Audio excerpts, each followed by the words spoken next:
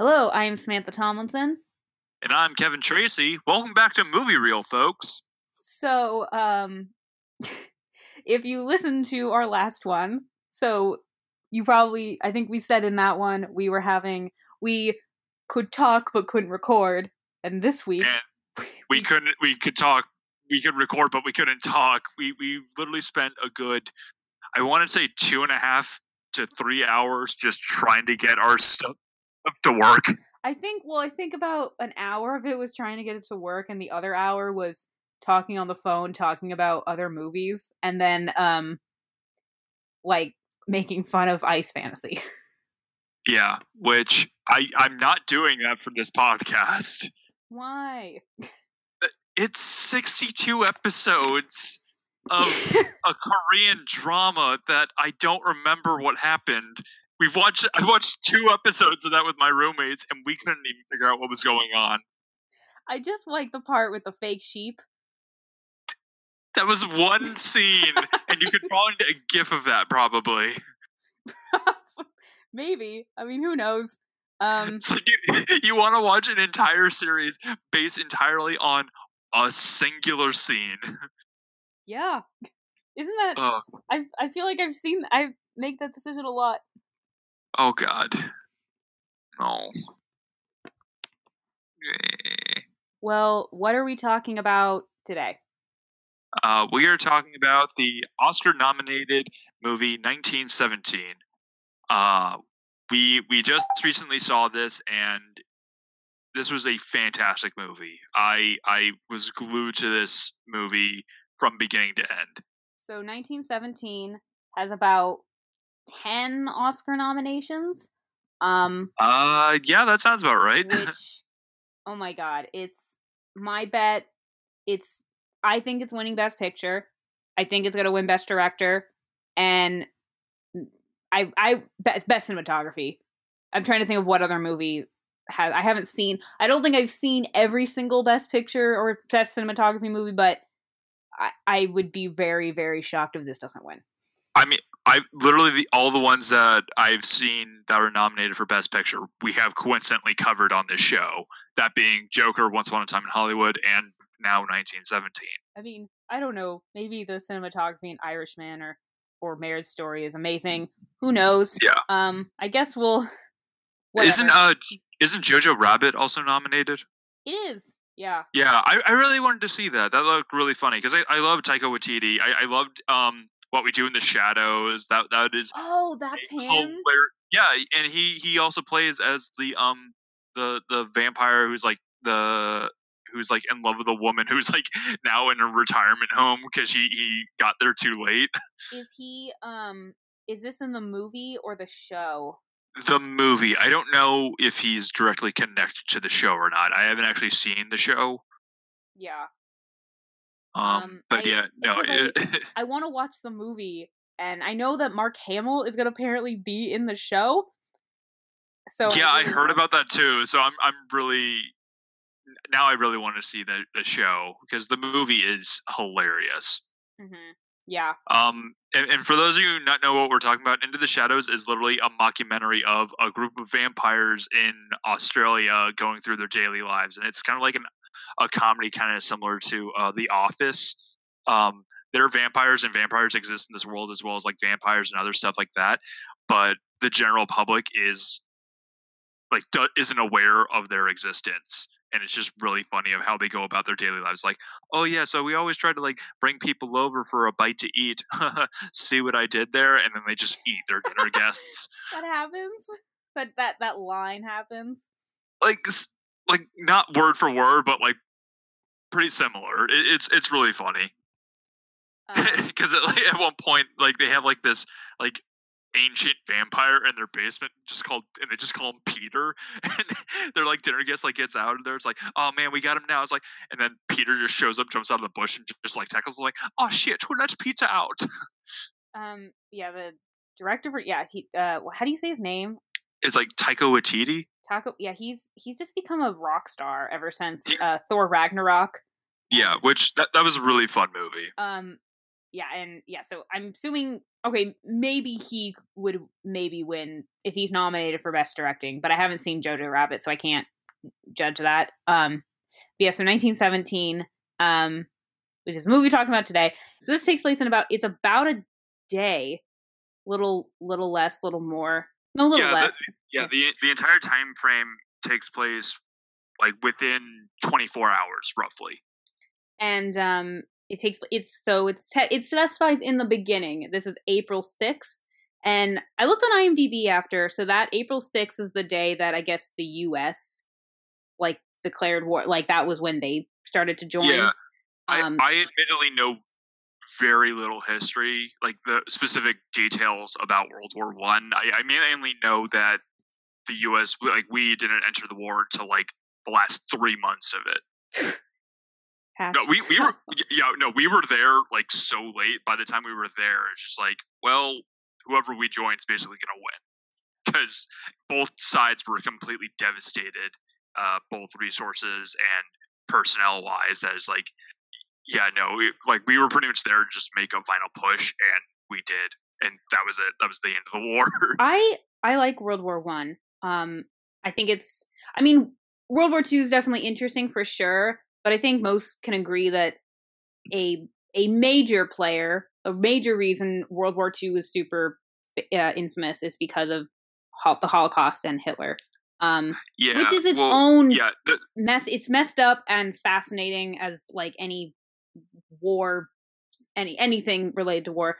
But World War One, I think, is just so interesting because the whole goal of it is it's such a different type of war. There has been, it is the first World War. There has been no type of war like this. The entire goal of it is to end it as quickly as possible. So this war, it pretty much set the stage for like all modern types of warfare. Tanks, machine guns. Even though they mixed it with like ancient, like not ancient, but like warfare for that time, like they still had like cavalry charges into like machine gun nests, like they were mixing old tactics with new technology and just getting completely devastated through that. And it was just a really interesting way because the entire war was just a constant case of one-upsmanships, like we developed lethal gas, like we developed gas masks. Didn't people like go insane? Yeah, no, it Which was is not so, like, I mean, brutal war. I feel like the two wars where I feel like any war really you can, but I feel like the two wars that I hear the most of people like the in having mental issues after were World War One and I guess Vietnam, which Vietnam has become, I mean, all jokes, I mean, it's become kind of cliche. Honestly, with the like Vietnam flashbacks, but in reality, it became a stereotype, but it was based in reality. Yes, but yeah, World War One was a extremely devastating war, and they fully showcase that like front and center in this movie of these two armies that like these two like groups of people, like Germans and British. We don't really see like any French in this movie, or like very little, but it's pretty much like whenever you see like the Germans or the British, like primarily the British, they absolutely hate being there, and all they're doing is just sitting in a trench. And they even just talk about it's like, oh, what's next? We're going to push forward and capture 100 feet of land. Fantastic, and we only lost 1,000 men. Oh yeah, that sounds like a good trade-off. It's interesting. So this whole movie though is an interesting war movie because it's not just like it's not some like there are definitely themes and messages that I saw in it, but it's not really wasn't really about that. It was just simply about these two soldiers having to go across enemy territory in no man's land, which is open space as well as any whatever horrors are there to get a message. When they crossed no man's land, that was when I like fully like realized like this is going to be like a beautiful movie to watch. I mean, that is a weird thing to think about when they're crossing no man's land, because that is such a horrific sight. Like they're literally crossing Mhm. over dead horses and dead bodies and like all these like scorched and burn marks and crossing through these like mazes of uh, uh razor wire and barbed Yeah. fences. It's So, just yes. it was everywhere, and it was just like this is such a cool shot to look at. And I remember they spent so much money, Oh my uh, god, yeah, so much money of their budget like just went towards creating like the battlefields and like the huge like expanse where they were filming, because the sets that they made were like I think they were just like made like in real like in locations there, and yeah, they just like so brought in yeah. like all these like ruined like artillery tanks like artillery shells and cannons and like busted up tanks. It's just like this looked so authentic and so real because it was, and it's just this is such a really cool like movie visually to watch and to listen to because of how much detail that they put into it. Yeah, and there was a I was watching this the other day. There was a it was on it was on it's on YouTube. It's basically about like how 1917 able to capture this in what looks like one single shot. And Yeah. they talk about so it was months and months of prep because for like choreography and blocking and rehearsal on top of Oh, that. I can believe that. Yeah. Yeah, and we'll get more into that in a second, but like as well as like the production, like they dug a mile of trench, and they built for pretty much every location because they do not use the same location twice. I will No, say the not at all. beginning and the end, it's supposed to be like a full circle, and they're similar locations, but they are different places. And Yeah. like they built small sets of each place just to get like it was an insane endeavor. And didn't mention this before, but I also found out that so the cinematographer for this was the one who I'm spacing on his name. He won the Oscar. He did the cinematography for Blade Runner 2049. Oh yeah, I still need to see that. Which we have to do. That movie's oh god, it's so good. I'm iffy with the first Blade Runner. I don't really know what happened in that movie. Or I know what happened, but I don't. Did you fall asleep or something? No, it just went over my head. I had no idea what was going on. And part of that I blame myself for because I was rushing to watch it because one of our teachers in college offered extra credit for if you go see the new It and watch the original It, or go see the new Blade Runner and watch the new Blade Runner, and like you have to write a paper on it. And I'm like, well, the original It's a mini-series. I'd have to purchase it and go out of my way rather than watch a movie. And have you still not seen the original It with Tim Curry? No, I want to. I just didn't want to watch until after I've seen the new movie, which I know is kind of you've expressed your opinions to me about it. I just kind of don't want to. I don't know what happens, and I kind of want to keep it that way. Okay, that's fair. But anyway, so yeah, I did 2049, and everybody. I watched the movie. I watched the first Blade Runner. I had really no. I don't know. It just went right over my head, and then I got told after. Yeah, it's kind of a movie you got to watch a few times before it sinks in. I've heard the same thing. I admittedly haven't seen.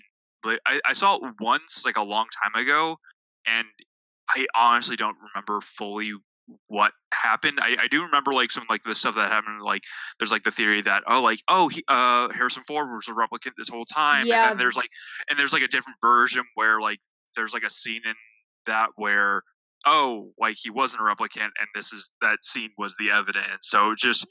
And it's all, it entirely matters which version of the movie you've seen. Like, there's the final cut, there's the director's cut, and there's like the theatrical cut. Yeah, I don't remember which one I saw.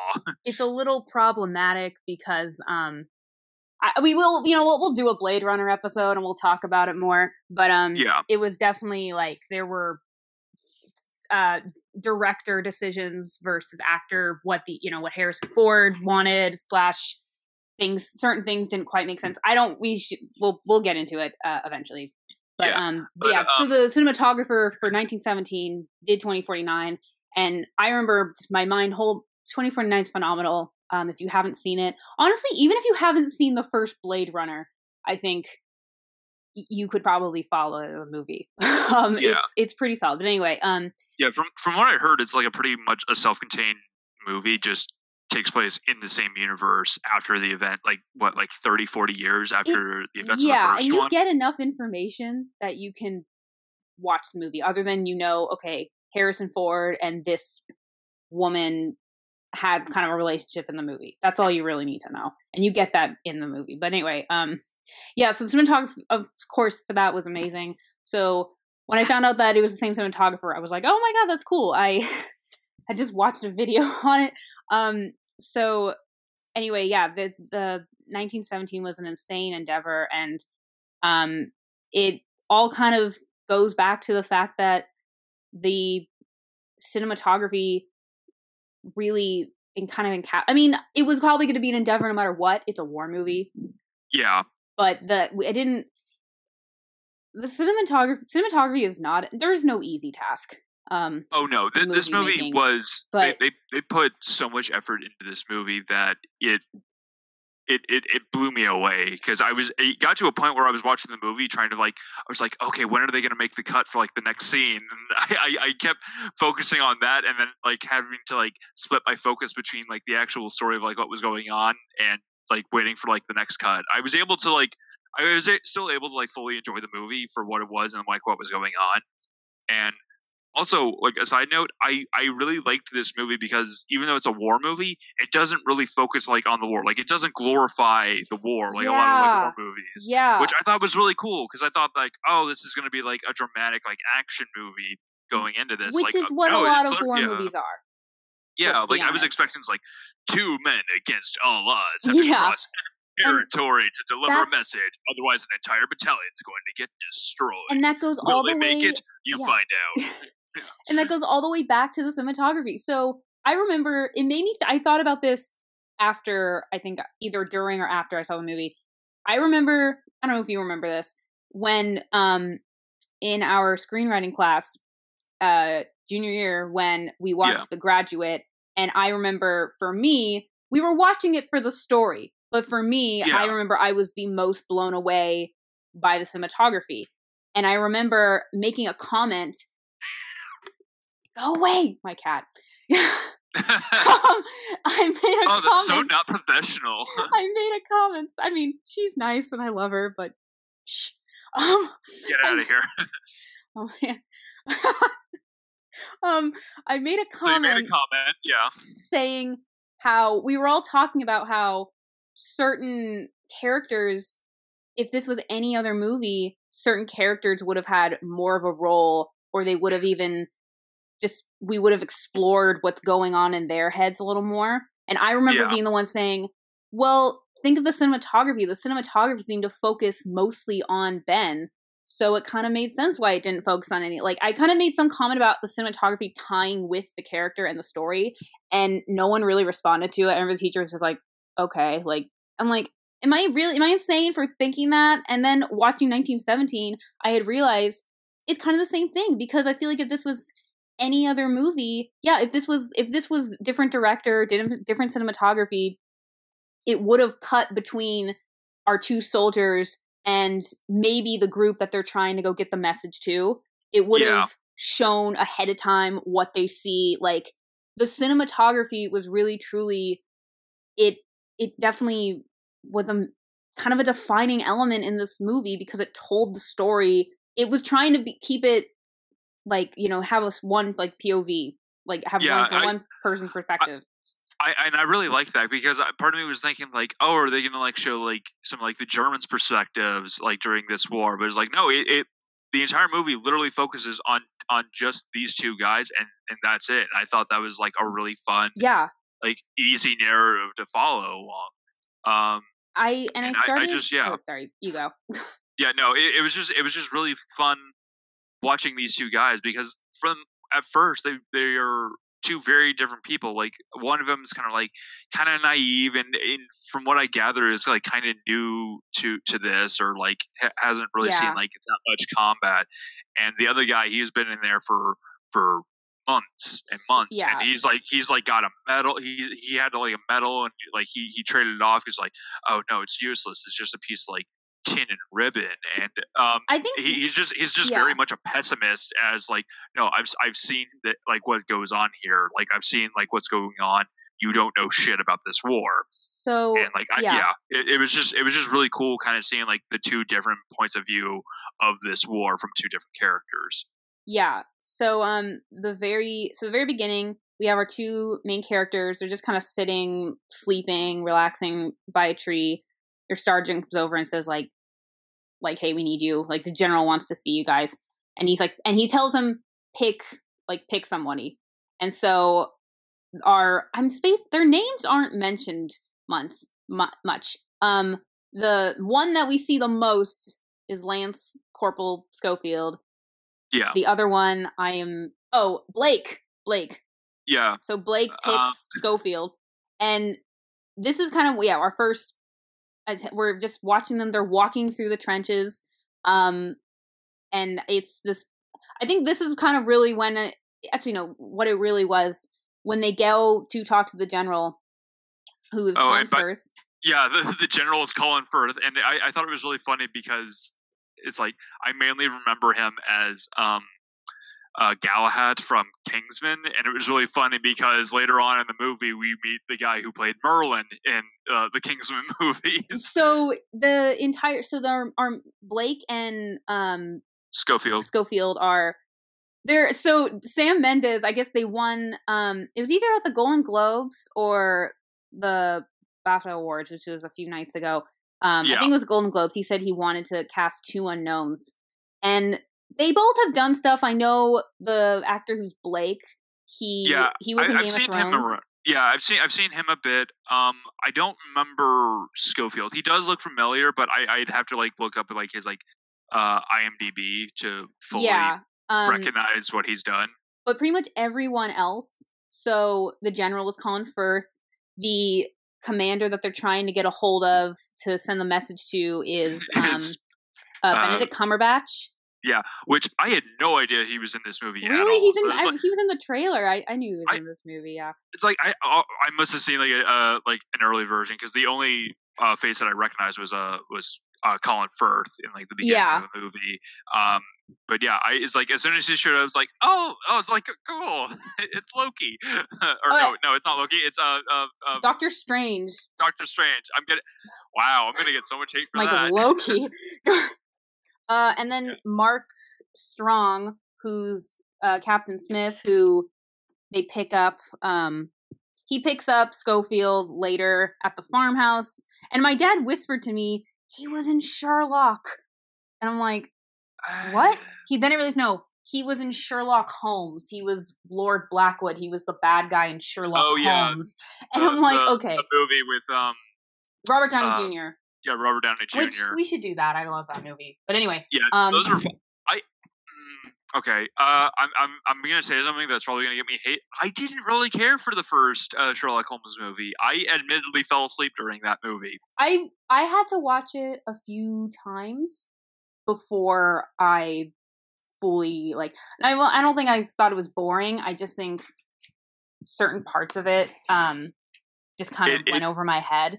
I had to watch it a couple times before I really, really loved it. But anyway, it kind of dragged on for me, but I absolutely loved the second one. Really, I thought I like the first one better. It's like, well, I guess we can't be friends anymore. So yeah, pretty much everybody, major, so captains, commanders, all those people are pretty well known actors, whereas everyone else is kind of unknown. Yeah. And then so when they go to talk to the general, this is kind of when I first really started thinking about how the blocking must how that itself was its own endeavor, because I was wondering, because I realized I don't know when I think it was in this scene, I was literally thinking, if we could easily get a bunch of rotating shots, the camera's spinning around, and that's gonna get old really quick. I like those shots, but not when they're overused. I felt like it was used a very appropriate amount in this movie. It was used a few times. It was used quite a few times, but it was mainly just to get like these like showcase like these beautiful landscape shots. Mhm. It's like, yeah, it's like, please do that, show more. Like it got to a point where it's like I wanted to I focused more on the location more than the characters because of how much Yeah. detail and how great it looked. Yeah. And it's just like, can we just stay here for a bit longer? I Yeah. really want to. I want to look at this more. But in this Please. scene, so this is why I think where they said there was probably a cut. They went into like a dark room, so they probably could easily make a cut in there. But they, Yeah. it was on. So it's the camera. We see the backs of the soldiers. It's on Colin Firth. He then moves to another table, and he's then his back's to the camera, and the soldiers come around. Because I was like, oh my god, because I was wondering, I'm like, Yeah. how are we going to see their faces again? Because based on commercials and trailers, I knew we saw their faces again. And the fact that I think I just was appreciating that they weren't going out of their way to do rotating shots, because that was like, like I said, it was going to get old. So he tasked them. Basically, they have a mission. It was like 15 or 1,600 men. Blake's brother, who's a lieutenant, with them. They're with preparing, the 2nd Battalion. I think is what it is. Yeah. This was Richard Madden, and I remember seeing on IMDb that Richard Madden was Lieutenant Blake in this. But then every time I saw a trailer, I'm like, where is he? Why am I not seeing him? And then it finally clicked. Oh, he's the brother. I don't know why that took me so long to figure out, but it finally, I'm like, oh. But because I love Richard Madden, who was also in Game of Thrones and Bodyguard, and he was in Rocket Man this past summer. He's got I'm a huge fan of Richard Madden, so I was excited for him. He's got a pretty solid yeah. So basically, they have to get a message to this other battalion. Yeah. I wanted to say battalion, but I was worried that was the wrong word. Yeah, no, it was an entire, it's like 2nd company, and if they don't make it, they will lose an entire battalion. And so they just had to go across no man's land, and they're like, why just us two? And it's like, because it's a lot not as noticeable to send 2 as opposed to a couple, like 50. Yeah. So, yeah, it's easier to sneak 2 guys across the terrain rather than like an entire like squad or a division or something like that. And we're seeing them, then they're on their way out. They're, again, more trenches, and it's just blown, like your mind's just blown. Like how long it's like a legit mile, like about how much time it probably took to dug that and all that. And you're seeing all these, various types of soldiers. And then right before they leave, we meet the ones who are very like, there was some humor in it that I did like. Yeah. There was a joke where he was Leslie, who was like Lieutenant or Sergeant Leslie or something, or Commander Leslie. Yeah, it was like something like Lieutenant. It's like, all right, we're gonna give you these flare guns, but they're so expensive. Just toss them back before you die. It's like, and then later on, they like fire off the flare. It's like, up yours, Lieutenant, and he fires off the flare and like toss it in the mud. But I do like the joke of he's like, what day is it? And I'm like, Friday. And he's like, oh, okay. This idiot thought it was Tuesday. It's like, sorry, sir. And I think we already kind of talked about No Man's Land, but it was, we're seeing mud, dead horses, a couple dead bodies caught in barbed wire. It is brutal. And they're told like, oh, watch out for the craters. They're deeper than you think. I don't remember what part it was, but you're seeing all these dead people, dead horses, all this craziness. And then they're like stepping in all this mud. And I remember at one point my dad went, ew. And I'm like, wait, you think that's what's gross is the mud? Yeah. Really? Well, it got to a point where like, as they're like crossing No Man's Land, where it got to a point where you couldn't tell if like what was mud and like what was like a buried body, because there were like parts like there was so much like everywhere that you couldn't really tell where you were stepping in or on. And one of the characters, he like cuts his hand on like some like barbed wire fencing, and like he like trips, and like his whole hand like falls inside of a corpse. Oh yeah, so it goes in the barbed wire. Like, oh my god! And he wraps it up, and I'm literally, all I was thinking of was like, that's gonna get infected. And then it later falls on a corpse, and I'm like, now that's really gonna get infected. I know, and I saw this with my dad, and I was talking to him. Is like, I was like, kind of half expecting, it's like, oh, is that going to be like a major issue like later on in the movie? Because I was thinking, it's like, oh no, wait, this movie is only going to be like 24 hours. Like that's not long enough for that to be a problem yet. I mean, it could have gone that way, but I feel like it has pretty much one storyline. It's very straightforward, and I like that. I like straightforward. I like straightforward, single, linear storylines where it's just this is the focus. It was a singular, easy to follow narrative. Yeah, it's not even just easy to follow, but it's just like it's simple, especially when it's surrounded by all this chaos. And so they get through no man's land. There's that one scene where they find it's where the battalion was, right? It's where the battalion was kind of like hiding out. It's like their own trench and whatnot, and they find kind of a homestead and beds. Yeah. They found like the previous like Germans like barracks, and that was Germans' barracks. Yeah, because they were crossing into like German territory. Oh, okay. I thought that was the previous that was the battalion. Like that's where they were. And the tripwire was so that the Germans, if any Germans got in, they would. No, okay. No, because like literally everything like written on like the walls is like all written in German, and all the artillery is facing towards the British. Okay. That was, oh my god. So they hit some tripwire, and Blake just gets knocked back, but Schofield's just covered in like pieces of. Yeah, he gets buried in a bunch of rubble. And he almost dies. And then the whole thing is starting to come down. So but it's also, I think I love this part. Blake's trying to lead him out.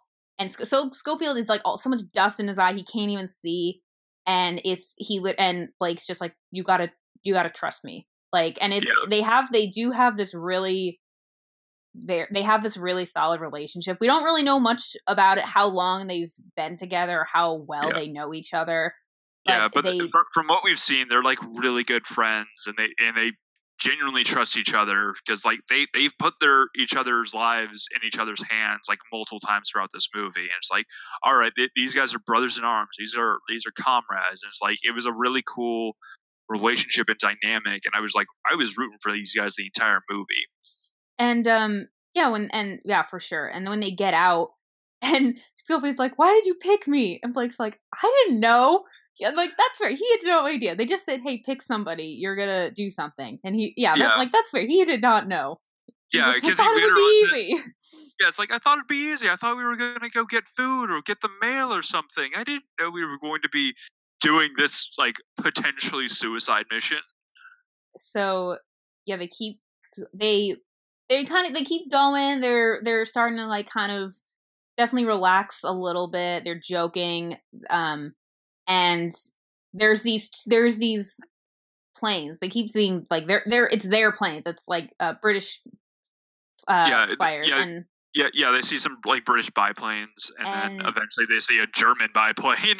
And then they reach the farmhouse, or does anything else happen before that? They reach the farmhouse, which before that they come across like where the Germans had like their like artillery, like all their cannons, which that's probably like one of my favorite shots in the whole movie, of just like all these like piles of like these huge artillery shells, because like the artillery shells that they have there, they're like they're huge. They're like a good like foot and a half like long, mm-hmm. and they're pretty thick. They're giant, like used like copper casings or metal casings. I don't know what they're made of, but the quantity of all of them, it just shows like how long these Germans have been here, and they're just constantly bombarding the British side, and they destroyed all their artillery, so the British won't be able to use it.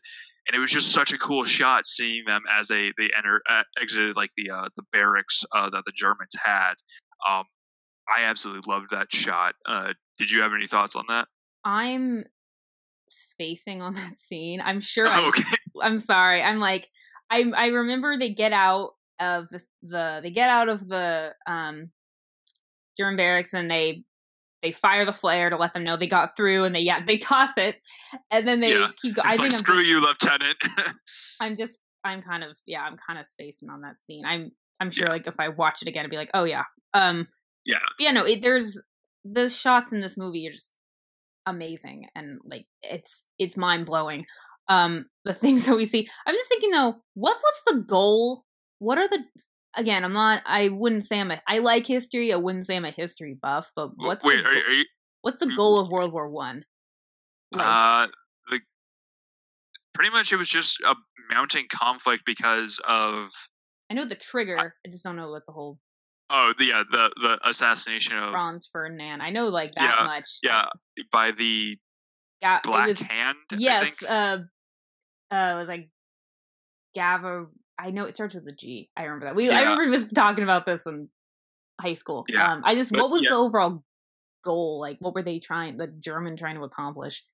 I think they just kind of like wanted like submission from like the other countries. I don't really know what the main end goal was, and that's one of the reasons why the war went on for so long. Let us know in the comments, people, if you know. Yeah, I know I should know this, and I kind of feel bad that I don't know what the overall goal is, and I'm a little embarrassed about that. But like for the most part, it wasn't like global supremacy, but it was just kind of like it was just more or less just kind of like a dick measuring contest between like the world leaders, because for the most part, from what I remember, a lot of them were like related to one another. Like the British Prime Minister was like second cousins with like the German like a couple like the German generals. It was just like they all more or less hated each other, and this was like their way of like, oh, I'm going to show you my country's the best. No, my country's the best. And it just kept escalating to the point where it just turned into an armed conflict that really had no end in sight or no real goal. It was just dawning on me. Like, I know who's a player. I know the trigger. And I feel like I know all the pieces. I just don't know what's the point. That's what I'm like, did that ever come up in class? It pretty much is just like their main goal was to like, we need to defeat the enemy. It's like, why do we need to defeat them? Because they're our enemy. It just kind of circled in on itself. There wasn't really any other goal besides that. It's like, we need to beat them so we can get them more resources so we can fight everyone else. It was the whole thing was just a dick measuring contest. Okay. I don't know. Yeah, I don't know how else to say. To say it. If I'm completely wrong, I am sorry. What was it? I remember so our friend Aaron had said something about something in World War I happened like a few days before what would have been his birthday, and I didn't know how to respond, so I just went, the Krusty Krab 2 opened up on my birthday. Is that anything? No, and I think I could be wrong, but I think he was referring to the Christmas truce during World War I, which is probably like one of my favorite like history facts that I know. That I do know something about World War I. Around Christmas time, there was like a official truce between the British front line and the German front line, and they actually met in no man's land and were like playing like football, and they were exchanging beer, they were drinking, they were smoking, they were celebrating, and they basically had like a ceasefire for Christmas that day. That's so sweet and beautiful. Yet that's so weird because then the next day, like it back to business as usual. But yeah, it was like, as far as I know, like no other armed conflict like that has had a unanimous ceasefire that wasn't like sanctioned by like the like top brass, by like their generals. It was just like, it's like, you know what, I'm tired, I'm singing, and then like the British started singing, and then the Germans started singing, and then they started singing together, and then they both held up like a white flag, and then they met in the middle, and they celebrated Christmas together. What year is that? I don't remember. That might have been 1916 or 1915. It was relatively early in the war, I think. Okay. That I'm actually going to look that up. because I don't want to be wrong anymore about history facts. Because I know someone's going to be like, "How do you not know this?" Yeah, I'm just gonna look this up now. Yeah, it's the Christmas truce of 1914. The Christmas truce was a series of widespread unofficial ceasefires along the Western Front of the First World War around Christmas of 1914. The week leading up to the 25th, French, German, and British soldiers crossed trenches to exchange seasonal greetings and talk. So World War I started in 1914 and ended in 1918. Yep. So America was in it for like a little over a year-ish. Yep. Yeah. Meanwhile, everyone else was just finally. They were all in. Anyway, so our characters, they arrive at the farmhouse, where right away, actually, first, two things. So right away, Schofield's like, I don't like this. And you kind of are expecting someone to jump out, and you see like toys, and like there's a dead dog. Like a family was living here, and whether they were killed or just all left, who knows. It made me think of just the fact that it was a German farmhouse. It made me think of I told you how a couple weeks ago I was watching BuzzFeed's they do a couple of original series, and one's called Unsolved. It's like true crime. And there's this one, it's one of the first few episodes. It's really interesting, but it creeps me out so much. It was in 1922 Bavaria, and this like family was found dead in their home, and the baby and like the housekeeper, was found. Sorry, disrespectful. Yeah, the maid type. I don't know exactly what she was, but she was found dead in her bed, along with the baby found dead in their bed. And the family was all stacked up in like the barn. And there's evidence that suggests that the killer was living in the house after, because food was being eaten and cattle was still being taken care of, and people saw smokes from the chimneys. And there's remember hearing about this. Yeah, even creepier, there is evidence to suggest that the killer was living there beforehand, because the original, the first, it was either like a nanny or a housekeeper. She had left because she thought there were ghosts in the house because she was hearing footsteps. And then she left, and then they were hearing footsteps, and then they found a newspaper. Someone was trying to break open into the toolbox, which is where it was a pickaxe, which is where the murder weapon was kept. And then the creepiest part, from the woods, they found footsteps coming towards the house and never going back out. And then the maid who had died, that was her first day. And I'm like, oh my God. It creeped me out just so much. Like mainly the fact that he was living there before and after. So when I saw the farmhouse, mainly it was German farmhouse. That was really my only reason why I thought that. No, there was really no correlation. I was getting like a lot of like really unsettling vibes when like, because like in the barn, like you see like a bucket like full of milk, like who milked who milked that cow, and you see like, you know, like the like chopped down like cherry trees, and like the toys, and like the dead dog, and it's like oh, someone's there. It's like someone's been there, and I was half expecting it's like, is there like a German like sniper like hiding in the attic, or there's like a couple like refugees or someone like hiding in the basement. I was expecting like something's about to go down, and it's like, ooh, I was really nervous. Yeah, you're on edge for most of this movie, and it's partly it's just because you blame part of it a little bit on the cinematography because you're not seeing that far ahead. But also, and especially this scene, you're waiting for someone to jump out or something, and there's not. It's just, and he says like, I don't like this, and I'm like, you could just. There were even shots. There was a scene, so Blake is outside, Schofield's in the house, and just the way the shot was, like you see one of them outside. I was kind of expecting someone to die that way, like, you know what I mean, like that visual, because we've seen that before. So Yeah, or like someone, or like something, like, or like someone running around in like the background. It's like, oh, what was that? Like Yeah. I was getting like some like really strong like horror movie, like haunted house style, scary Yes. movie vibes from this. It's like, oh man, something's gonna go down because they find evidence of like a recent like fire in like the German trenches that like someone was there recently, and I thought they were gonna like, oh man, like they're either like the Germans aren't like that far behind, or there's like a couple like a squad or so that are like kind of like lagging behind, making sure that they set up booby traps for the British so that they're not followed as easily. And I thought that it was gonna like escalate and mount up at the barn at the farmhouse, and it was just very, it's like unsettling because I wasn't Yeah. sure if it was going to pay off yet, or if they were going to mount it up a bit longer and showcase that later, which I think they eventually did in a way. Um, It's it was just interesting. Yeah.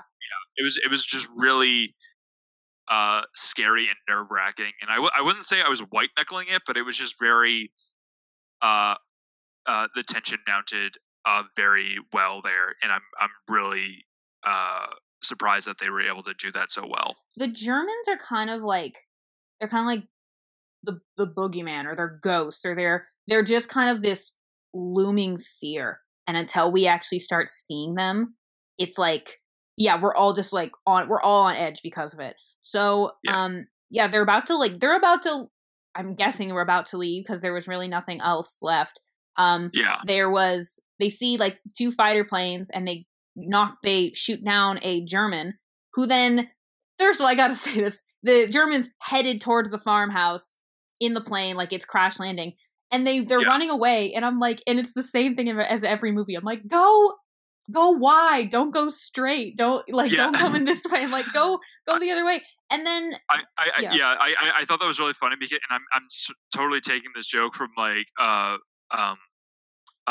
CinemaSins of just like, oh yeah, they got their running degree from the running away from Prometheus school, where in that movie they're running away from this spaceship that's literally like shaped like a donut, like a very like U ring circular shape, and yeah. it's falling on its side in its in like the circular pattern, and it's like, you guys are just running straight. It has nowhere to go but straight. You guys Yeah. literally need to just split up or like run the left or right. Pick a side and you will survive. Like run diagonal, but they're literally running straight, and this thing is rolling faster than you. What movie was the so they're what movie was that? I mean, I know it's Prometheus, but like, Yeah, that was Prometheus at like the end of the movie.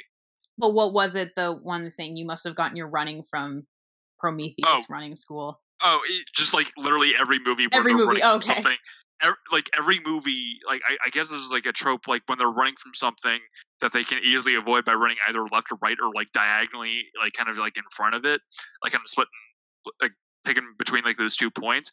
But no, everyone just runs straight from this thing that is significantly taller than how, and is falling much faster than they are running. That they will get crushed, but they make it Yeah. at the very last second. It's like, just just jump Yeah. right, just jump left. In movies, it's always they run straight, or Yeah, they dodge out of the they dodge out of the way at the last second. It seems like yeah, there's rarely any in between. But yeah, yeah. No, like they're running from something that's like 5 feet wide and 40 feet long. It's like just take a step right or left. You can make it. This thing is skinnier than you, but it's longer than you. Why are you running? um so the German plane crash lands into the barn. The plane's on fire. He's screaming for help. They pull him out, and Schofield's like, let's just kill him. Let's put him out of his misery. And Blake's like, no, like, and he's like, go get him water. And then he goes. So Schofield goes to get water, and then Blake has been stabbed by the By German.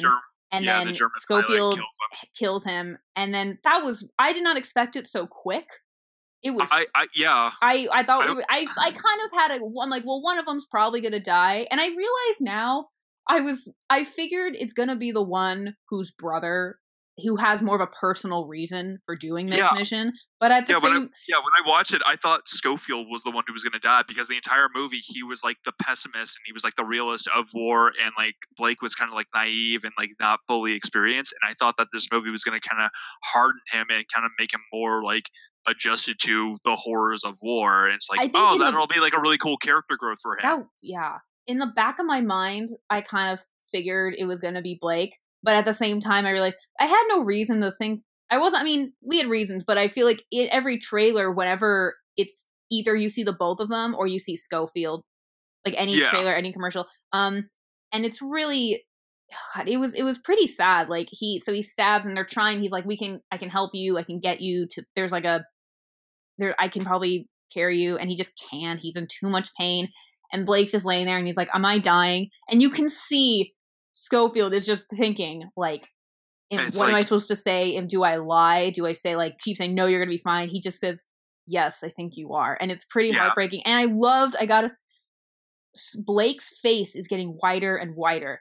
And then I looked it up, and on IMDb it said, like, because most, I guess, they just die. They don't change. Their skin color doesn't change in movies. But in real life, if you're bleeding out, you're going to get paler and paler. And, that was one aspect that like a small detail of it that I really appreciated, of just like how quickly he's like losing color and like how he's just constantly like losing blood. Like you actually see like the blood like pooling out onto his uniform and onto the ground, and it's like normally in like movies you only like focus on that for like a little bit, but like no, it's like front and center. We wait until it's done. Yeah, and I kind of wanted it to be done just because I'm awkward with. Yeah, you're not squeamish, but you're not like let's watch him bleed. It's not the blood. It's more just like I'm weird with grief, and so I kind of want to just move whenever I know that it's coming. I kind of want it to be done with, which is not the best coping mechanism, but it's what I do. But yeah, we just wait, and it's really sad. But it's also, he says, like, you know, he gives them the note because he knows he's not gonna be there to deliver the message. He says, can you write to my mom? And which is really like, because he just wants her to like, which is really sad. And then he does die. And it's like tell her it was quick. And I love that he takes off his like, was it his chain, his rings, at the end he gives them to his brother, which at the time I was like, that's really, I was wondering, I'm like, is he gonna take like his stuff, like his his water or anything? Would that be insensitive or would that be smart? At first I thought it's like, wait, is he just like grave robbing him? It's like, oh no, wait, he's just taking his dog tags and like his personal effects, and it's like, okay, that makes sense. And I gotta say, I was thinking about this later, that Blake's last act, unknowingly, but his last act was to help his enemy. That Schofield wanted to kill him, and not like in a murdery, but just like they're in a war and this person is probably dangerous. He wanted, he's like, no, like we should help him. Like his last act was to help, not even just help someone, help his enemy, and he paid for it. But that was kind of, to me, like, that is like that's who he is, and I just thought that was a really kind of beautiful thing to show. Because Schofield was like, because Schofield is like, no, we need to put him out of his misery. And because, it's not just like, he's a German. It's just like, no, they're in a war, and it's not even like put him out of his misery, like maybe literally like he's an animal, but like the dude is in a plane crash and he's on fire. It's like, let's just put him out of his misery, because he's like screaming and yelling. He's yelling "Mama" in German. Oh, that's. He, at one point, you hear him say like "Mama, Mama." Oh, I didn't notice, or maybe I don't know what "Mama" is in German. Well, I mean, he said something that I assume was "Mama." Okay. I don't speak German either. But, it might have been something else that just happens to sound like "Mama," but I thought like it Mama might be "Mama." Or, like, Mother it was would like, make sense if it was. I thought that was kind of like a universal thing, like "Mama," "Papa." Yeah. So then,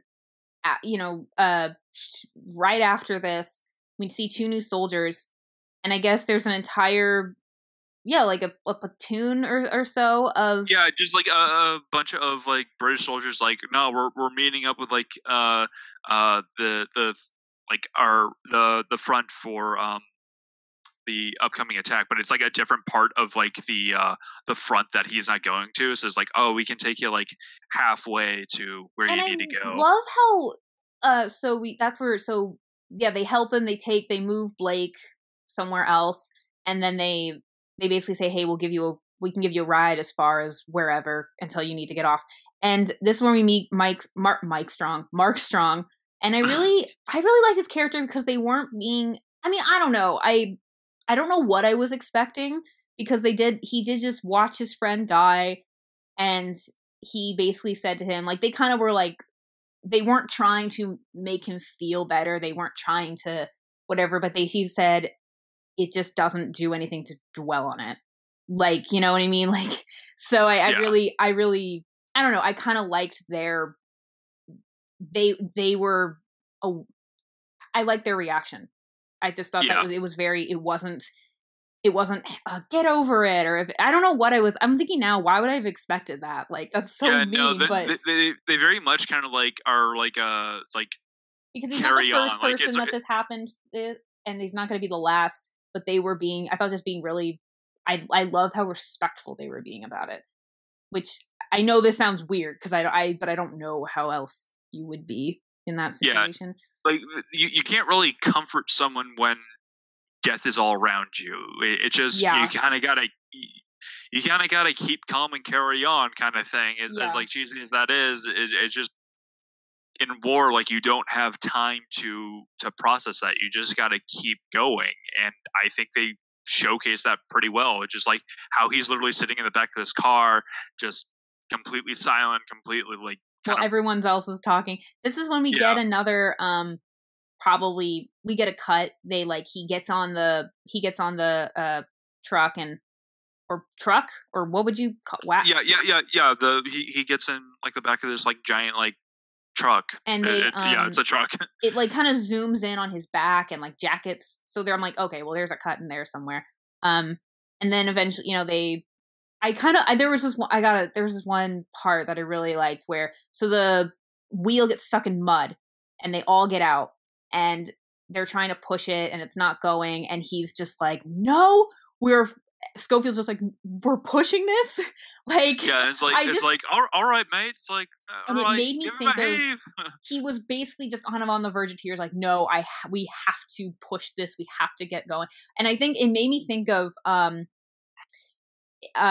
when I was in high school, so it was like my AP Gov class, and we were doing like some kind of current events, and it had something to do with women in the military, and there were certain things said that were so disappointing to hear. I remember there was one guy was trying very hard not to be biased, which I appreciated. Yeah.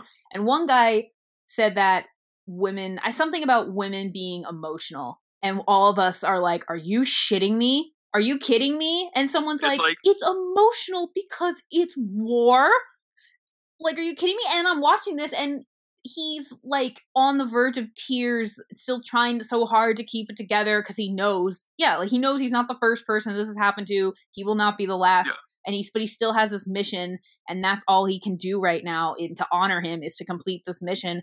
And I was thinking about that, and then I remember somebody else said about how, you have to be like in the physical. I don't remember. I just remember something about like how women have to be strong enough or physically in the shape or something. And I remember I'm the one that commented. I'm like, okay, yes, but a lot of that is adrenaline, and you can do things you ordinarily would not when you're in a certain situations of crisis. So it was very, all of us girls were just like, are you shitting me right now? Like, when we heard the whole like women are too emotional, we're like, fuck that. Like, and like, I'm watching this and I'm like, this is filled with nothing but emotion. This is an entirely a character driven story. For half the movie, it just focuses on one guy. And it's just like and him like slowly kind of like breaking down, and like at one point in the movie, like at like way later on, like right before he like meets up with like the 2nd Battalion or like the it's like I think they're called like the 8th like battalion in like the 2nd Company or something like that. Mhm. He literally like crawls out of this river after like crawling over a bunch of dead bodies and going down a waterfall. He literally like crawls up on shore and just breaks down and cries and screams, and it's just kind of Mhm. like kneeled over and like Yeah. punching the ground because he's like he has gone through hell and back getting to where he is now. And just like, yeah, that's well deserved. You deserve that. You take time for you, man. So so before that scene, so the scene he arrives, basically the truck stop at this small town. He's like, well, he has to get off there. And so there's this broken bridge and like part of it's underwater, and he decides to climb on the like railing to cross, and he's gonna jump, and just as he jumps, like there's a shot. And my dad, he was like, he made some comment, and I'm like, was it that he didn't swim? And he's like, no, I just think, why would he have stood up? Wouldn't he just want to slide down? Which I'm like, fair enough, but I feel like walking would probably quicker. And my dad was also made the comment, he's like, when they took the German out of the plane and Schofield ran to go get water, he's like, I saw a knife. And I'm like, what? Like, and I'm like, I didn't even see the knife. Like, I didn't think about that at all. And this scene, and there's somebody up in the building just above the bridge. Yeah. And it becomes taking shots at him. It's just like, there's a German sniper up there, but he eventually gets up there and like he fires like a full clip of like his gun in there and just like tries to take him out. And he goes up there to like make sure to like, confirm his kill. And when he gets up there, he shoots the German, but at the same time, the German shoots his helmet, causing him to fall down the stairs and get knocked out. Okay, that's what hit him. Yeah, and that's when we see like the only like confirmed cut in the movie, because it goes completely to black. Oh my god! So he wakes up. Yeah, the soldier's dead. Is all of his stuff gone, or is his stuff still with him? Because I realized his stuff's still with him. He just kind of like slowly like he doesn't pick up his helmet or anything. He just like slowly just kind of picks up what he needs to make sure that he's still like light and mobile. So this is when the cinematography and the lighting and the coloring is unbelievable. So it become like, or I'm kind of jumping ahead a little bit, but he's like, so we're seeing all these like flares going on. It's like so super bright, like you can't even see the sky. Like I was even wondering, I'm like, is it night? Is it just something going? Like you can't even tell. And he ends up, of course, Germans spot him and he's running, and I'm wondering, I'm like, why doesn't he shoot him? And then I realized, I think there was a point where he didn't have his gun. You kind of just don't notice. He just is losing his stuff, and I didn't even notice.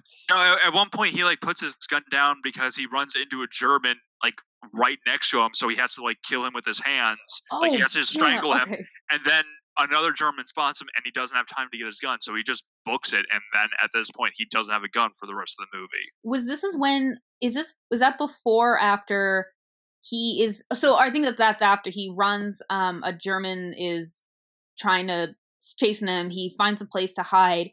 Yeah, there's a woman. This is after that. Yeah. Okay, so there's a woman and a baby, and the baby's not hers. She doesn't know whose it is. But and he's singing the song to the baby, and I realized, so we'll kind of jump ahead. We find out at the very end, the very last scene, he has a wife and kids, and we don't really know anything about him. Other than clearly he's very, war has kind of changed his perception on things. Yeah, and how he's very low on like morale, and he's just like, I'm so tired of this. Like, why did you give up your ribbon? He's like, because to him, I kind of saw it as, it's because if he died, he didn't want that just being like, oh, this is what his family gets of him. Yeah, because he even says like throughout multiple times, like it's just a bit of like tin and ribbon. So he like traded it for some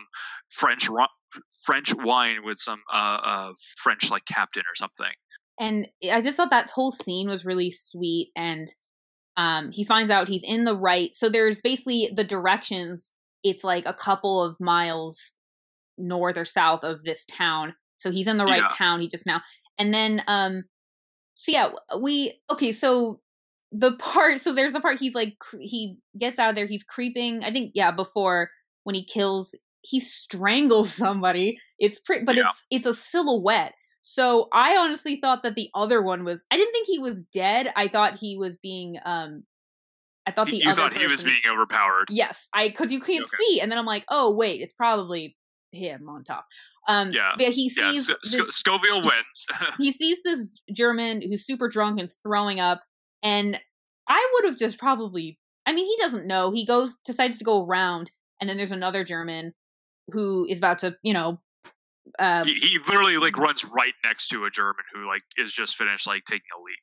And it's like, oh, I've been spotted, and then he like tries to like, it's like, all right, you better be quiet, and he's like, yeah, sure, and then he starts crying. And then he strangles him, and then the other German spots him like immediately after he's killed this guy. And he's so drunk, he just books it past him. And then this is when just the cinematography was just so phenomenal. He's just running through this town. He doesn't have any weapons. He doesn't have, people are shooting at him. And as it's like bright orange from like the flares, which I gotta say, watch. It's on YouTube. It's called like how 1917 was made to look at one shot. They talk about this, and it's really it was like they had to time it out. Like it was really interesting. But he runs out of the town, and the lighting from like the orange of like the fires and the smoke, the flares, changes to like this blue, and it was just so pretty. And he then jumps, and I love this part because we don't see that there's that this is the end of the road. He literally jumps off like this giant cliff into this this ravine and follows the river all the way down to where he needs to go. That's why I love where he needs to go. That's why I love the cinematography so much, because we're not seeing ahead, so we don't know what's ahead. We don't know. We're not prepared. Like it's just surprise, surprise, surprise, and I loved it. And he finally. Yeah, he's going down. Then there's, again, based on his reaction, we're not seeing ahead, but based on his reaction, I figured, oh, there's a waterfall. There's a waterfall. He then reaches the very end. And this is when there's all these dead bodies just lining like this. It's like this like dam of sticks. And I found out later, I read on IMDb that was supposed to kind of be like, so I guess the river Styx in hell. Greek mythology. Okay, see, he said hell, which I'm like, I didn't know that was in hell. I thought that was just Greek mythology, like witches in the underworld. Like, so I was, but I mean, that's irrelevant. I mean, either way. But yeah, he goes down like this entire river, and like for him to get out, he has to crawl over all these dead bodies and like corpses that are just like bobbing in the water, and it's like that is like a horrifying, like by this point though, like mess up thing. Yeah, I mean, by like, this point, he's like, it's like, okay, if this gets me across, fine. But it's haunting to think that like he's just crawling over these like dead bodies. It's like, oh, that's so weird. He then he gets out, and he just kind of lets it out and cries and screams, and then we start hearing music, and on IMDb it's the same thing. So that's the body's supposed to symbolize like the river Styx, and then it said it was supposed to, for a second, supposed to kind of sound like a heroic epic, which is why like he just sees this giant battalion, and there's somebody singing, and he just it's so honestly like he just lays down. He's just so just done. And exhausted. And they ask, and people are like, "Are you okay? Like, what's wrong?" And he asks, "Like, what's?" They're we're the first wave. Like, they're the. It's like, what? And he really, like, and we're he the second wave. The first wave's already in the trench. Like, I need to go. And he just, and he's just pushing people aside. And so he's just running around. Where's your commander? Where's your commander? Where's Commander Mackenzie? And everyone's trying to point him in the right direction or tell him like, go away, whatever. He then the most probably the famous scene in the movie. He gets out of the trench and runs alongside it. So first, my dad commented later. He starts walking and then he's running, and my dad's like, "Why would he be walking?" And I'm like, I mean, I don't know. There's no. I guess there is a reason to run, but at the same time, no one's around. There's not like I don't know. I think he was trying to psych himself up for it. It's like this is crazy. I'm gonna get shot. I haven't gotten shot yet. It's like, all right, I'm gonna start running, and then the first wave goes like, oh, now I need to book it. And I kind of there wasn't that sense of urgency Yeah. right before he got out there. He was like kind of still trying to like psych himself up, just like, this is suicide. I'm gonna die. I'm gonna die. I'm gonna die. I need to run. I need to run. Everyone's running now. It's like, I need to book it. I need to get to the commander right now. And again, back to the cinematography. I think there's all these little, so like, yeah, like his walking as opposed to his running, the leaving, not noticing a knife. There's all these little things that I feel like if this was any other movie, I would be for sure complaining about why are all these mistakes happening. These seems really stupid to me because I don't know. It just bothers me when there are these really sloppy mistakes. But here, it didn't really bother me because to me it was like they're people, they're human. Yeah. So it did not bother me in this movie, which I'm like, okay, good. But yeah, he books it, and there's he's running, he bumps into somebody, gets up, and then bumps into someone again. And I kind of laughed at the second time because I'm like, this just happened. Like, so I was kind of laughing. But then I found out that was not in the script. He was just bumping into extras, and it would have taken a lot to just start over, so they just kept going. Yeah, it seemed supernatural, just like him running around, and it's just like, yeah, no, all this is really cool. He finally reaches the commander, and then people won't let him in, and he's like, no, like, this is, I have a message from General Aaron. Like, he's just so done. He pushes past them. And Benedict Cumberbatch, he literally breaks into the command tent and is like, who the, and, like, Commander Mackenzie. It's like, who the hell are you? It's like, what the hell do you think you're doing here? It's like, I have orders from the general, stop this attack. It's like, no, we're already pushing through the front line. It's like, no, the Germans planned this. But he's like, he's Benedict Cumberbatch, so he's Commander Mackenzie, and you can see he's kind of like a little bit like Schofield, where he's seen a bunch, he's made mistakes before, he doesn't want to keep making more, and then finally he sees the note and realizes that if he keeps going, this is going to be a really horrible mistake, and he says, okay, call it off, like, we got to stop. And it's just like, and then it's just, oh my god, he did it, oh my gosh. But then what's his next task? He has to go find Lieutenant Blake. He has to find Blake's brother to let him know, it's like, your brother died, I'm sorry. And it's super sad. And then he's like, I'm with the 8th. And he's like, what are you doing here? I'm like, I was sent with your brother. He's like, oh, is Tom here? And he's like, no. It was no. And I love Richard. He's crying, but trying not to cry. And he's like, tells him, he's like, it was quick.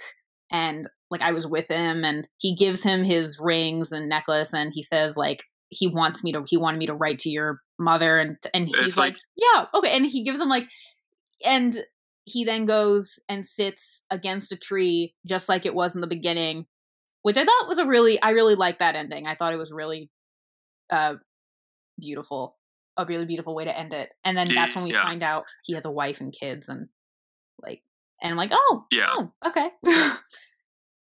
So that's pretty much the end of the movie. It's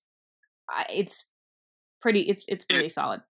It is a phenomenal movie. I was totally going into this movie expecting, it was like, oh, this is going to be kind of like a war epic, kind of like glorifying the war. But it's like, no, it's literally just a story of these guys delivering the mail. It's as simple as that, of them trying to get from point A to point B to give this letter to a colonel. It could be. I kind of knew going into it because I had heard enough good things about it, and pretty much ever since it was announced, where it was the trailer was out, or the big thing was, oh, this looks like one single shot. I was pretty much that. The cinematography alone was why I wanted to see it. And so I was really excited. And yeah, it's like we said, it's a single one major linear storyline, and it was really entertaining. I definitely wasn't bored or anything. My dad thought some parts were slow. I'm like, yeah, but I don't know. I wasn't bored, so I didn't really have an issue with it. It was slow, but like in the moments where it was slow, there was like racking tension of like, yes, like a German can like pop out of like a trench that they didn't see, or a crater, and just like try to blow them away. Yeah. I definitely recommend going to see this movie. Like, it's pretty high score on Rotten Tomatoes. It's definitely like, I want to say it's like 97 or something. I'm not looking at it right now. I wouldn't be surprised. It is a phenomenal movie. Not only just like just a good movie in general, but just cinematically, just watching like all the sets and locations, just watching like as he's like walking along the trench, like trying to find the Colonel Mackenzie. It is such an amazing shot. Just look up some of like the photographs of this movie. You will not be disappointed. Watch it if you need to. Like you need to see this movie as soon as possible before it gets to the Oscars. Which it says nominated at least 10 times. I think it's going to win Best Picture. I think it's definitely going to win best cinematography. And I wouldn't be surprised if it wins best. I don't know, best director. If it's not, I think Sam Mendes has a really nice shot of winning. But there are a lot of good directors this year. But of the three movies that I saw for Best Picture, that being Joker, Once Upon a Time in Hollywood, and 1917, I think 1917 is my favorite so far, and I think this one it is probably going to win Best Picture. Mm-hmm. Just from the section I've seen so far. I haven't seen Irishman, Ford versus Ferrari, or Parasite, or Jojo Rabbit, or Marriage Story. Marriage Story. Thank you. Marriage Story, I've heard good things about Parasite, though. I've heard excellent things about Parasite, and I really wanted to see Jojo Rabbit. Yeah, I'm starting to want to. I want to see it. It's a interesting story with. Yeah. But I like just the fact that pretty much any scenario when Hitler's being made fun of is always hilarious. Like the producers, the biggest reason why the show is a success is because. Yeah. It's because it was supposed to be like a love letter to Hitler, but then the guy who was gonna play him couldn't do it, so then it was turned into like Hitler was super flamboyant and like and it just Don't they play like the songs like Springtime? Yes. It's like that's the only part that I really remember. I've seen part of the original Producers. I've seen the musical, which it's really entertaining. So they basically the director who's gay and flamboyant and whatnot ends up playing Hitler because he knows all the lines, and it just becomes of them making fun of him. So that's why it's successful, because in the beginning they all think it's just, oh my god, it's just like what the hell, and then oh no, it's just making fun of it. Which I was like, oh okay, this is fine. This is fine. We're okay now. So so we cannot encourage you enough to go see 1917. I feel like we should have said this in the beginning, but as for most of our movies, if you don't want spoilers, and I'll probably put this in our like details bit, but if you don't want to get spoilers, then don't listen to said whatever podcast until you. If you haven't seen a movie that is the title of this podcast and you haven't seen it, don't watch it. Like, what are you doing watching this, listening to this when you haven't seen the movie? I've only done that. I do that for bad movies, but sometimes I'll be like, it'll be a podcast where I'm like, I know this movie's bad, but I still want to see it. I don't really want to hear any spoilers. So, but also at the same time, it's your fault for watching a movie that you haven't, a podcast on a movie you haven't seen. That's entirely your fault. Do not blame us for that. So that being said, wait, actually, do we want to so a couple of trailers have been coming out. Spiral. So did that just drop this morning? I think that dropped either this morning or last night. Well, within 24 hours, that just dropped, and that is a spin-off of see what I did there? Spiral spin-off. I'm clever. Oh, you can make puns, but I can't. All right, I see how it is. Fine. I get at least one pun. But yeah, that is a spin-off of the Saw franchise, starring Chris Rock and Samuel Jackson. What a weird combo. I mean, it's also kind of weird seeing Chris Rock going into a serious role. There was a part in the trailer where I don't know, it was weird to see him being so serious. Like, I was kind of expecting him to I don't know, it was just it was different. Yeah, I was half expecting him to kind of like make like a bit of a joke, like kind of like funny banter with like his like partner, because like he's a detective and he just got like a new detective partner. It's like, oh, is he gonna make like some like funny like witty banter? It's like, no, this is actually like pretty mundane stuff, and he's like very serious, like, oh, we need to find this killer. They're targeting cops. It's like, and then you see Samuel L. Jackson, and he's like going around. It's like, shit's gonna hit the fan real quick, and then you eventually hear him say, all right, motherfucker, you want to play a game? So the trailer I watched, it said like, all right, and it just like got quiet at motherfucker, which based on Samuel L. Jackson, I was pretty confident what he was saying, but I thought it was hilarious that it just got quiet right then. Like, what is this, Avengers? It was just really funny because it's like, he said the thing. He said the thing. He said the thing. Oh, because like, what a treasure! What a treasure! Yeah. Yeah. Yeah. I admittedly have only seen like maybe like one or two Saw movies, and I don't even remember how many there are. There's probably like 8 now, and this will probably be like the 9th. I haven't seen any Saw movies. Yeah, that does not surprise me at all. I remember when we were a couple of years ago, it was like, and it came up, and I thought, and you guys, it was like, no, it's Saw. It's like so. I think Jigsaw was coming out, and you guys were like, no, it's like Saw. I'm like, oh, I thought it was somebody with a saw that's going like, like just like. No. Jigsaw is the name of the serial killer in the Saw series. Okay. So okay. Even though he technically doesn't kill anyone, or at least in like the first one that I saw, he technically isn't a murderer. He doesn't kill anyone directly. He just puts them in situations where they live or die by their choices. Because like I'm putting them in a situation because I think they did something bad, and then he just throws them in situations like, all right, there's a key behind your eye. You have to take the screwdriver to remove your eye to get the key. If you don't, the bear trap around your head will close and you will die. Live or die, you choose. Oh my god.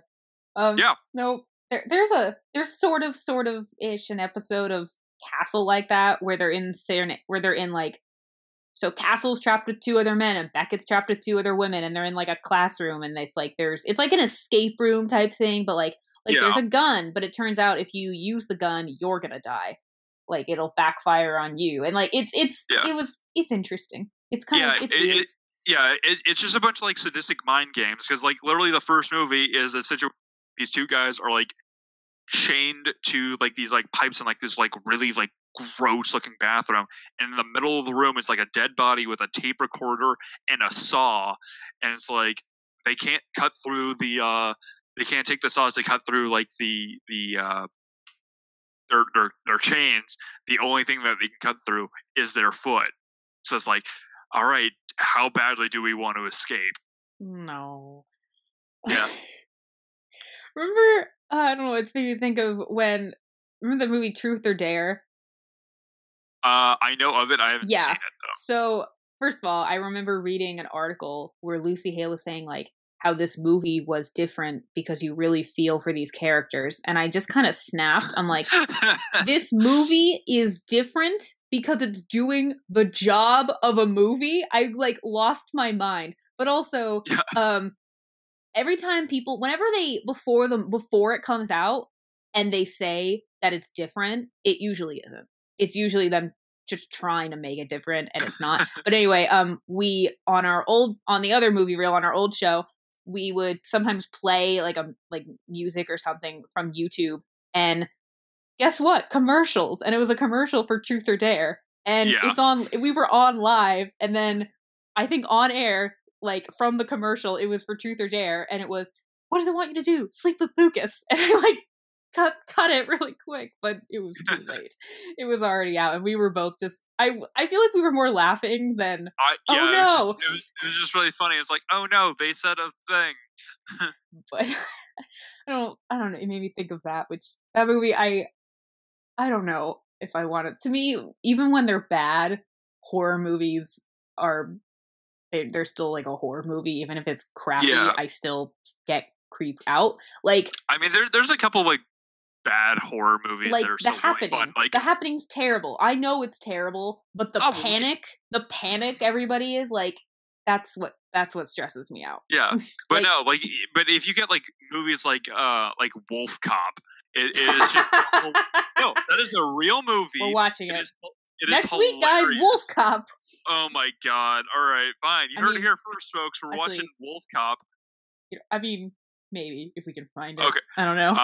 Yeah. But no, a movie that I kind of want to do, and it's like one of the movies that I've gotten a recommendation for quite a bit is The Turning. Now, I saw this in theaters with my girlfriend, and I was expecting this movie to be pretty fun. I was expecting it to be like kind of scary, and it's like it's got Finn Wolfhard in it, and I absolutely love him. He's the guy who played Mike on Stranger Things. Yep, Mike on Stranger Things. He is a phenomenal actor in this movie. He is by far the best thing about this entire movie. Now, I don't know if you're ever going to see it, so I'm going to kind of do like a mini review of it right now, just real quick. This movie, the entire movie is Finn and his sister are like two like orphan kids living in like this like crazy mansion. They're more or less being raised by like this like their maid who's like pretty much like taking care of them since Alfred like their parents style? died. Kinda, yeah. And so they hired this nanny who's kind of going to be like the private tutor for like the little girl, and a bunch of like weird like supernatural stuff's going on. It's like, okay, this is kind of funny, and they kind of like allude to the fact that it's like, oh, like the last nanny left without saying a word. No one's seen or heard from her since, and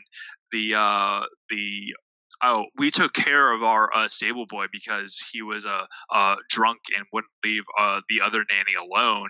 And they keep alluding to the fact that there's like a ghost here, and it's the ghost of the stable hand who like may or may not have like raped or had like or like did something to the previous nanny and then killed her. Not cool. Yeah, not cool. But they also keep trying to like make you think that the current nanny is going crazy because her mother is in like a mental institution because she's like completely crazy, and they keep making it think that is this actually happening or is this all in the nanny's head? And it just keeps mounting up to that, and it gets to like the climax of the movie where it's like, oh no, there's actually a ghost, and like the ghost is like trying to like kill her and like trying to like mess with the kids, and like Finn is like been like a complete ass to her the entire time. It's like, get out of here, like you don't belong here, like this is my house, you don't belong here, and just like messing with her like mentally and like spying on her and just doing like a bunch of like really creepy stuff that is like slowly kind of like breaking her down. But like she eventually like convinces him like, no, like how long until he like goes after your sister, and it's like, all right, fine. So she like gets both of those kids out of there, and we find out that that entire climax was all happening inside her head. And then the next 10 minutes of the movie completely erases like any form of like suspense or urgency in the movie by making you think that the entire time this nanny has just gone insane, and she just finally snapped. And then nothing comes of that. So she's insane? So it's kind of like insane. Shutter Island? Yeah, but Shutter Island was fun. Shutter Island was good. Yeah, Shutter Island was good because you didn't know that. This entire movie, they like keep... Oh, maybe she's crazy. Making you think, oh, maybe, but then she is. Yeah. That's stupid.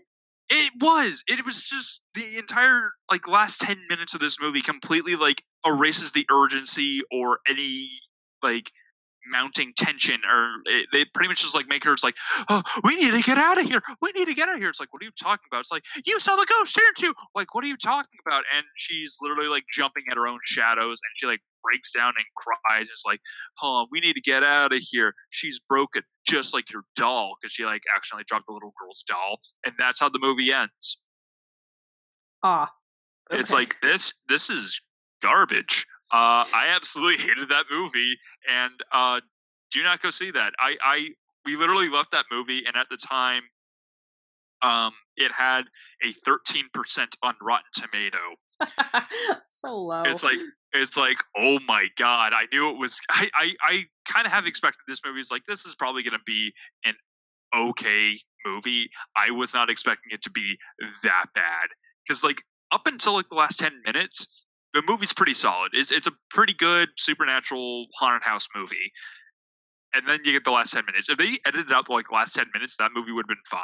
That was like the movie The Tourist with Johnny Depp and Angelina Jolie. Oh yeah. And then the ending, which it was like kind of okay, and then there was this major twist, and we're like, what? Like, yeah, that was, I haven't seen that, but I remember my cousin talking about that like a fair I just remember amount. I was at the time I was just so obsessed with Johnny Depp that I'm like my friend, I'm like, we gotta go see this. We gotta go see The Tourist. But it wasn't. It was. We should do one on it because I haven't seen it since. Yeah, I do want to see that. Yeah. Just thinking we should do at some point after Wolf Cop, we should do a month where we do only cop. So like RoboCop, Wolf Cop, Samurai Cop. I'm down.